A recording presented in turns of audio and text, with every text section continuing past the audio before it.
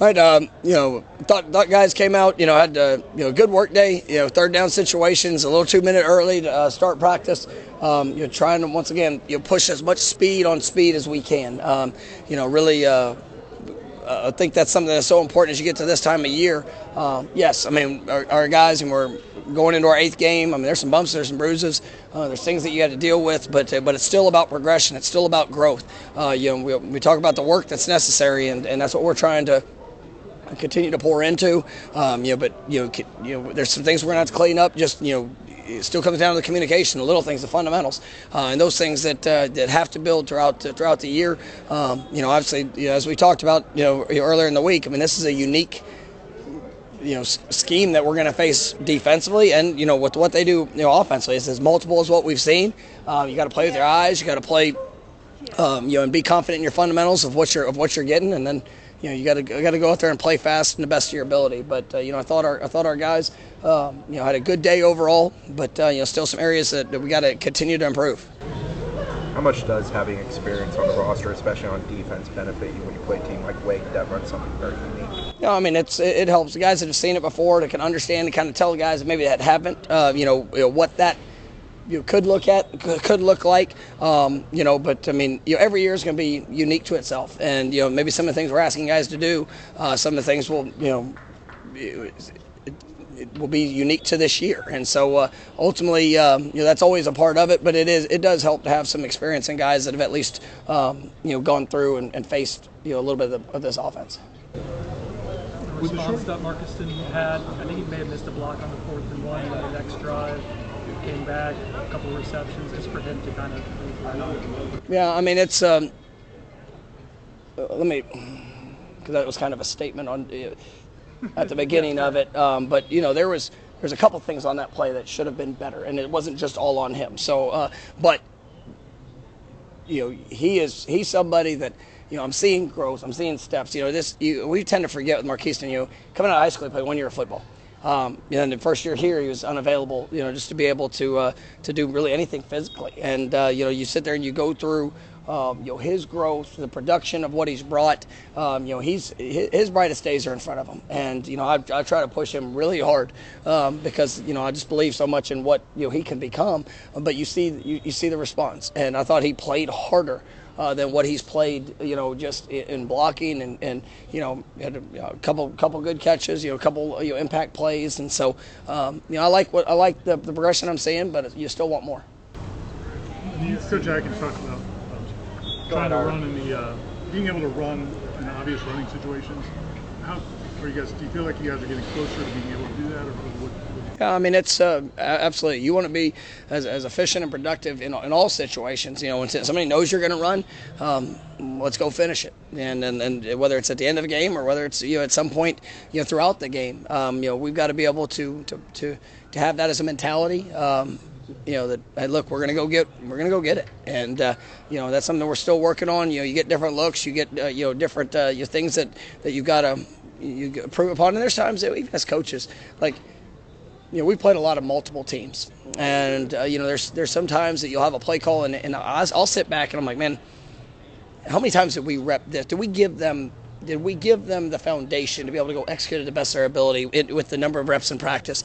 Now, I'm not a fortune teller. I can't always see what somebody's going to do. But we can anticipate a lot of different looks, and there's things whether it's individual rep, make sure we're talking through it on video. But then there's also times where I feel like guys are. You got to go out there and you got to trust it. You got to trust it in the moment, and it's all a great balance. But we absolutely want to be able to take control in situations where somebody knows we're going to run, and hey, listen, we're coming to run. So that's something that is important for our growth. We see how much time you spend on special teams every day out of your practice. How validating is it seeing how many different ways that's shown up in success this season? No, I mean it's the foundation of one of the foundations of our program, and we talk about that. I think Coach JP does a wonderful job, and how he attacks, but how he also builds a system for our guys. And I'm going to be in every special teams meeting there is. Like, I think that our guys understand the importance from the top down of what that's going to be, how we teach the technique, the fundamentals. there's a lot of buy-in around this program because the guys have seen the impact. They've seen the difference. And, you look into this year, and it's been very positive for us. And I'm telling you, there's still so many times that you look back already in this up to this point of the year and make, man, we could have been so much better. And so there's still ultimate growth that's necessary. But I'm really proud of our guys and just their confidence in what we ask them to do. Because if you want it to be good, you got to invest in it. And I think we do when it comes to the work and practice and obviously the way our guys they implement that into each game. Have you been frustrated with the 2-minute, 1-minute drills at the end of the first half? You've been very good on offense overall, but like those situations, maybe the last few weeks, I feel like you've gotten the ball in the final minute a few times and not been able to get down to where you want to go. Yeah, you want to be able to consistently execute down.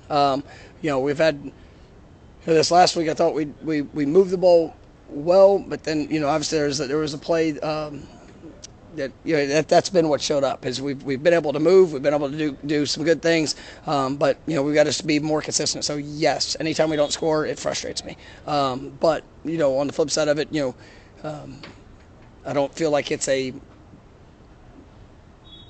something that's restricting us. We just because there's also some situational things that we need to be aware of that like this last game, obviously we wanted to make sure that we gave ourselves a chance. Duke was getting the ball coming out. Obviously there's some other factors that we don't want to take a chance of throwing into something that could have been a negative play that allow another possession. And I think it's basically the same thing. I think at Virginia Tech we took a first play negative, which never want to do, and so we were a little bit more. Reserve in what we were in our attack. So yes, we need to not give up the negative plays in those situations, and if we'll do that, I think we'll be much better. With the recent news with Michigan sign stealing, is that something you guys are worried about, and how do you guys safeguard from that potentially being a problem?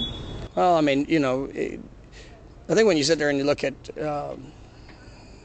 sign stealing within games, that has been forever. Like that is, back when the people started going no huddle and people started staying, spreading out and communicating everything from the sideline, people look at the sideline, and if you consistently do this and then you run the same play every time and that's it, somebody's going to pick up on it, just like a normal tendency. It's our job. We have a very elaborate way of how we communicate.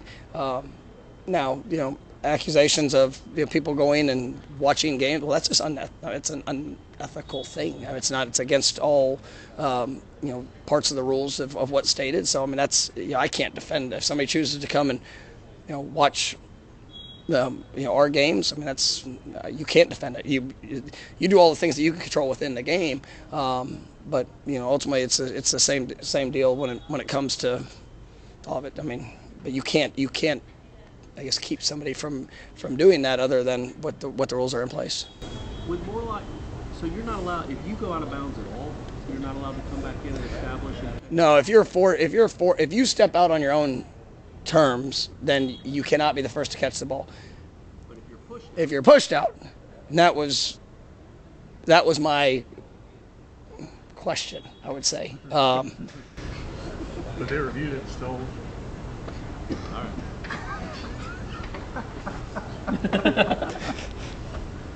You'll see that. It was like, I don't know. And then the kid just said, So you don't teach him to just run straight no, out of bounds? that would be a really good play. Go run out of bounds, let everybody leave, and then you just jump back in. Yeah. No, we don't teach them that. Okay. Yep. Thank you, Mike. Thanks, Coach. All right, just so y'all know, the question. Last question. So, Coach Norvell, we hear all this talk about maybe putting headsets into the helmets like they do in the NFL for the quarterbacks. But wouldn't that mean you have to huddle since the whole team looks over to the sideline to get the play from you guys instead of just giving it to one person? Absolutely, and that's where people talk about the player to the coach to player communication. I don't think it's still not going to fix. When people say, "Well, or somebody stealing signals," well. If that's what you're going to live in, then everybody's going to have to huddle. It's still your choice of what you want to do. If you want to play at tempo, if you want to play fast, because back in the day when I was in Little League football, they just grabbed one player, told him to play, and he ran out and told everybody else. There was no signal stealing there, but that was the process of what was necessary. Now people realize you can go fast, you can communicate quicker.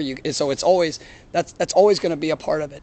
When it comes to my concerns and the things that I don't necessarily like, I think if we get to a point of having coach to player communication, I think there needs to be real restrictions on just the amount of time. I mean, the NFL, you have 32 teams. Everybody's got their certain setup. It's a closed, secure system, and it cuts off at a certain amount of time. I don't want to lose the integrity of the game of having to coach, having to teach, having to develop. I mean, having to help somebody. I mean, if I sit there and I'm on the sideline and I see something, I say, hey, this is what's coming, or hey, this is that. Like that's, I like that part of my job. I mean, and that's what people get a chance to go do. So I think if technology is great, and I'm all about if that's what the people decide to do, and if you want to huddle, nobody will ever steal your signals. But on the flip side of it, like I just want to make sure that that's where we go, that there's enough restrictions to where coaching, application, growth within people, that we're not playing video games with kids that are out there, or young men that are out there going through it, telling them everything that they need to do or what it is, because that's one of the best parts of my job, is seeing the growth and development of somebody playing with confidence based off what they see from how they practiced and applying the right fundamentals. So that's my answer to that.